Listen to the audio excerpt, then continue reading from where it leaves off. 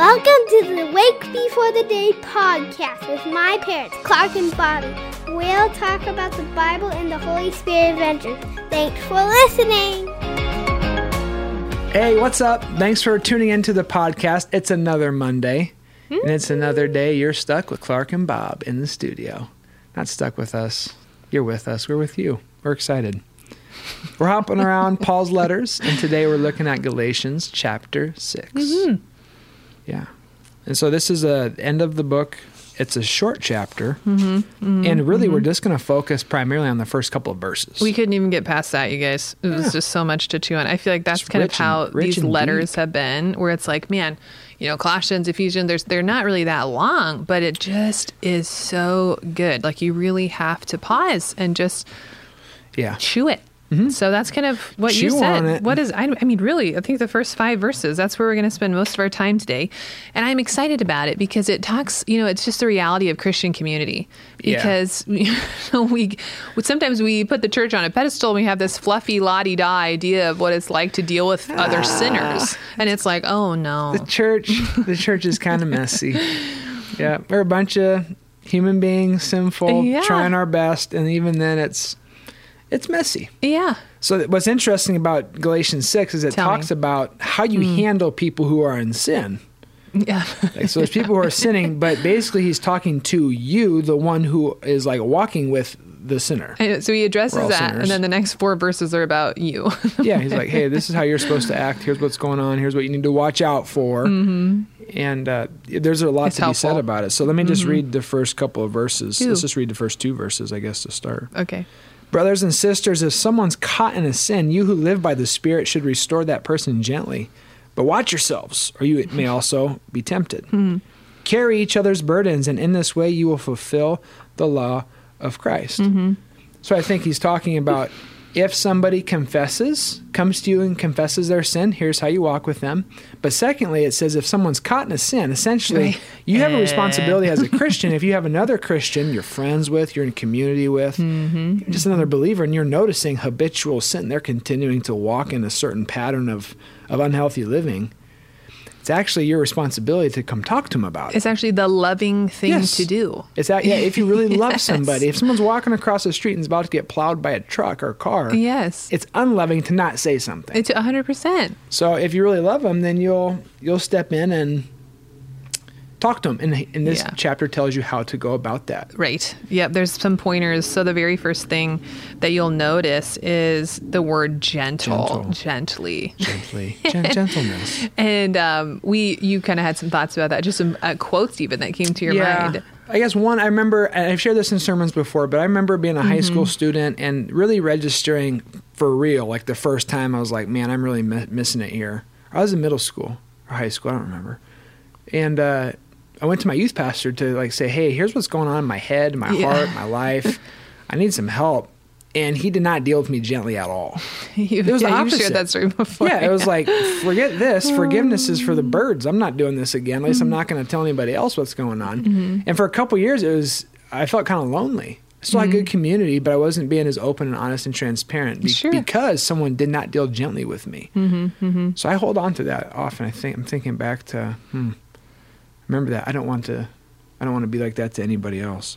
Yeah. Well, that's just a good note too, is kind of like, okay, we're talking about how you know, advice in dealing with people, but let's just reflect on a minute, like, well, how do we want to be treated? Yeah. You know, when we're confessing or we're not, and someone's, you know, coming to us saying, hey, you know, I've seen this, let's talk about it. And oftentimes when you call out sin, there's going to be a fleshly response to react. Say, you don't know what you're talking about. Mind your own business. You're this, and this.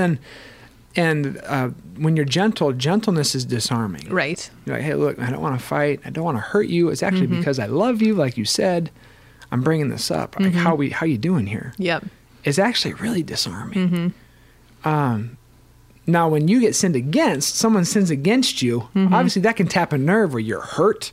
You want revenge. You want to pay somebody back. And there's a quote by maybe Stephen Ambrose something, and it goes like, speak when you're angry and you will give the best speech you will ever regret.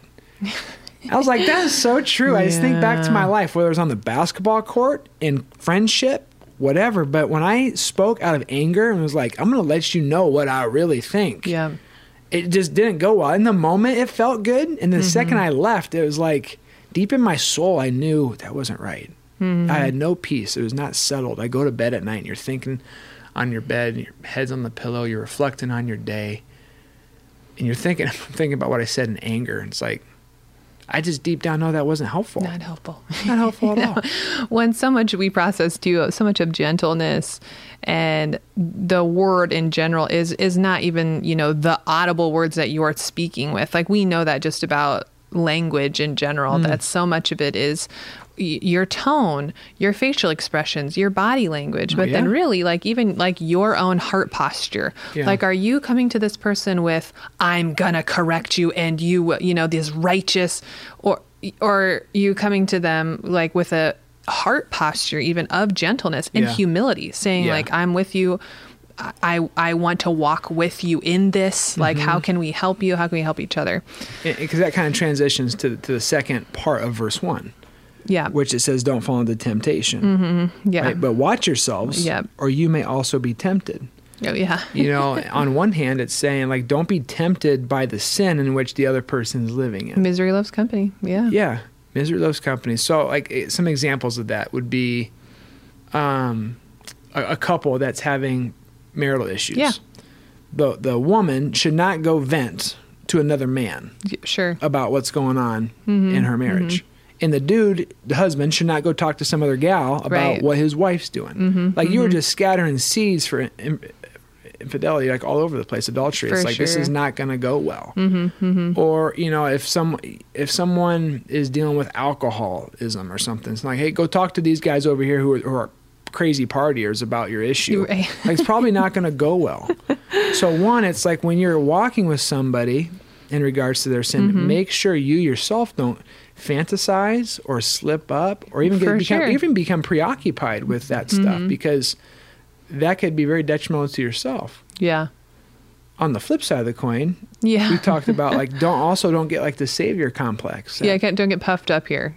And so that's one thing that, like, another way you can be tempted is, we have this comparison issue sometimes where, let me swoop in and tell you, what you're doing wrong and how I can help you and all these things. Because really that's just about you, and that's your pride, and that's, how good of a person you are. And so there's this temptation toward kind of your self-righteousness in that, like, oh, okay, let me tell you how to be a good person. Let me tell you. So really, that's why we're reading Galatians, like, don't be tempted toward these, because these things happen, like in our own fallenness and in our own sin nature. They totally happen. And so that's that brings us into verse 2 then.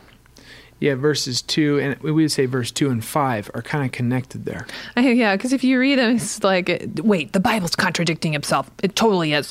Because verse 2 says, carry each other's burdens, and in this way, you'll fulfill the law of Christ. And then in verse 5, it says, for each one should carry his own load. Yeah. So again, if you read it within context, and within the chapter, the verse within the chapter, within the book, within the Bible, basically it's all about empowerment, not enabling. So you're not wanting to enable people, you're wanting to empower people. And an example of that would be, let's say someone's got a hurt, a habit, a hang-up, something they're going through.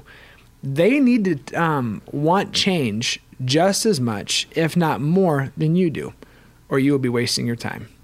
And so when you talk to them, let's say, hey, you got to get plugged into a group. If I'm like dragging them to a group, I'm following up with them. How did group go? Are you going to group? Hey, like, where are you at? You got to get here. Remember, it's starting at 7 o'clock. Like, there's actually boundaries around this for people in empowerment. I'm believing in you. They still need to take on responsibility for this. And what can happen if we are enabling people as we're walking with them and discipling them, it actually like quietly becomes all about us. Right. Yeah. The savior complex again. They become dependent on us, the codependency, those relationships, and we become like a crutch. And the second we remove ourselves from that situation or that relationship, what's going to happen to that person? Right. You're going to come toppling down. Right. When they start, when hard times come back or there's circumstances, there's a quote. What is it? Oh no, it was in my brain. Now it's gone. part of recovery is regression. Is that what it is? I do not know. I think, don't take my word for it, but that sounds like it is. But it's essentially, the quote is about how on the road to whatever, healing, recovery, often there is going to be setbacks. And there are, you are going to, need help or whatever that might look like. But that's not what Clark's talking about. It's like that consistent, like constant, like it's not encouragement. It's literally me banging on your door, getting you, to group or wherever. Yeah, there's unhealthy boundaries. Right. And again, it's just like the savior complex. It's a quiet building of like, I'm important. I am kind of I'm saving you. Playing. Yeah, I'm going to save you. I'm going to fix you. Mm-hmm. And that's actually not the case at all. You have to point them to the Lord and encourage them and support them within a healthy set of boundaries. Yeah. But they need to want it themselves. They need to take responsibility. And ultimately, the Lord's going to be the one who changes their heart, not us. Yeah, totally. So we're all about empowerment. Saying, hey, I believe in you. You can do this. Here are some helpful tools. Here's a group. You got to make it happen. You got to partner with the Spirit here because the Lord's there. He wants to change you. He wants to work with you. But you also have to want this for yourself. Yeah, we talk about that sometimes, even just within the spirit realm and just like the kind of an age of responsibility, and how there is, somewhere, whether it's 8, 10, 12, whatever years old, where you have autonomy, you're making your own decisions. And so, we can claim things on behalf of people but when it comes to actually walking it out, it looks differently. There's a word picture. So I've seen it before that verse 2 is kind of like you bringing like a wheelbarrow and saying like, I can't bear this, like church group, can you help me? Yeah. And it's like, okay, that's how, yes, because us 10, we can lift this and you 1 can't. Cannot. And then the word picture for verse 5 is like your knapsack, like your backpack, like it's you, as you're walking out your faith with Jesus Christ, like you're responsible, you can do this. And it's not by your own power. It's not by the power of your buddy. It's by the power of Holy Spirit and empowering you. Yeah. You guys get the picture. Yeah, you get the picture. But essentially, don't minimize the small decisions, the small moments, the small conversations, the relationship. Even if it's one conversation, it's one relationship at one point in time. When we're empowering people, speaking life into people, and doing so gently, you're trusting that down the road, the Lord will water that seed and plant that seed. Yeah. There'll be good that comes from it. And that's essentially what Paul gets to at the end here in verses 7 through 10. Yeah. This is what that says. It says, "Do not be deceived. God cannot be mocked, because a man reaps what he sows. Whoever sows to please their flesh, the flesh will reap destruction. And whoever sows to please the Spirit, from the Spirit will reap eternal life. Let us not become weary in doing good, for at the proper time we will reap a harvest if we do not give up. Therefore, as we have opportunity, let us do good to all people, especially those who belong to the family of believers. As we walk with people who are sinners, life is messy, the church is messy. We're going to walk in gentleness. We're going to treat other people the way we want to be treated. We're not going to get caught up in the sin and become preoccupied with it. We're going to point them to Christ. We're going to empower them. And we trust that down the road, God's going to bless and encourage and empower us as we follow him. Yeah. And there'll be a harvest. Yeah. I like what you said about how, don't minimize one conversation, because that's, like you said, like it's so much bigger than what we sometimes see. And so Paul's getting at that here with the harvest and how really, the kingdom of God's at work. And so we're partnering with that kingdom when we enter in. One snippet that I feel like I'm being reminded of as we talk about this that I want to bring up. I'm excited. What you've heard about it before, but Paul says it again here and again, and I think that's why Holy Spirit lifted it for me. Those who belong to the family of believers. And so I just want to clarify that, because we've heard it said before that, don't judge the heathen, judge the believing. Like maybe you've heard that. And so judgment, maybe you don't want to use that word, whatever. But essentially what Paul's saying is we have folks that are in our church family that we can have these gentle conversations with, because we have a confessed and a professed belief under Jesus Christ, saying he's Lord. This is how we live unto him because he's Lord. There's mutual understanding. There's mutual understanding in our body. And so that's how we walk together. There's some folks that you guys might be thinking like, oh, I have have this family member, I have this niece or whatever, and I need to have a conversation with them. Well, first I would just ask you to really pray and ask the Lord, where are they at?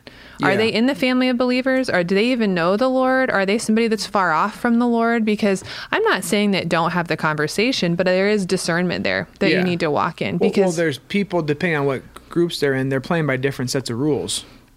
Of life. Right? Well, and they're just, there's not the same, how do I want to phrase this? Goal. There's not the same goal. You know, they're living, they're living for a different thing instead of unto Christ. And so pray, and, maybe that is a conversation for now. Maybe that's a conversation for another time. Maybe it's a time for you to be quiet and for really to be, you know, interceding and on your knees for them. So anyway, just thought that would stick out, the family of believers part, because that's what Paul's addressing here too. So thanks for bearing with us. I think that felt like a little longer one. So that's right. Thanks for listening, you guys. We will be back with you on Wednesday. Hope you are so blessed. Thanks for listening.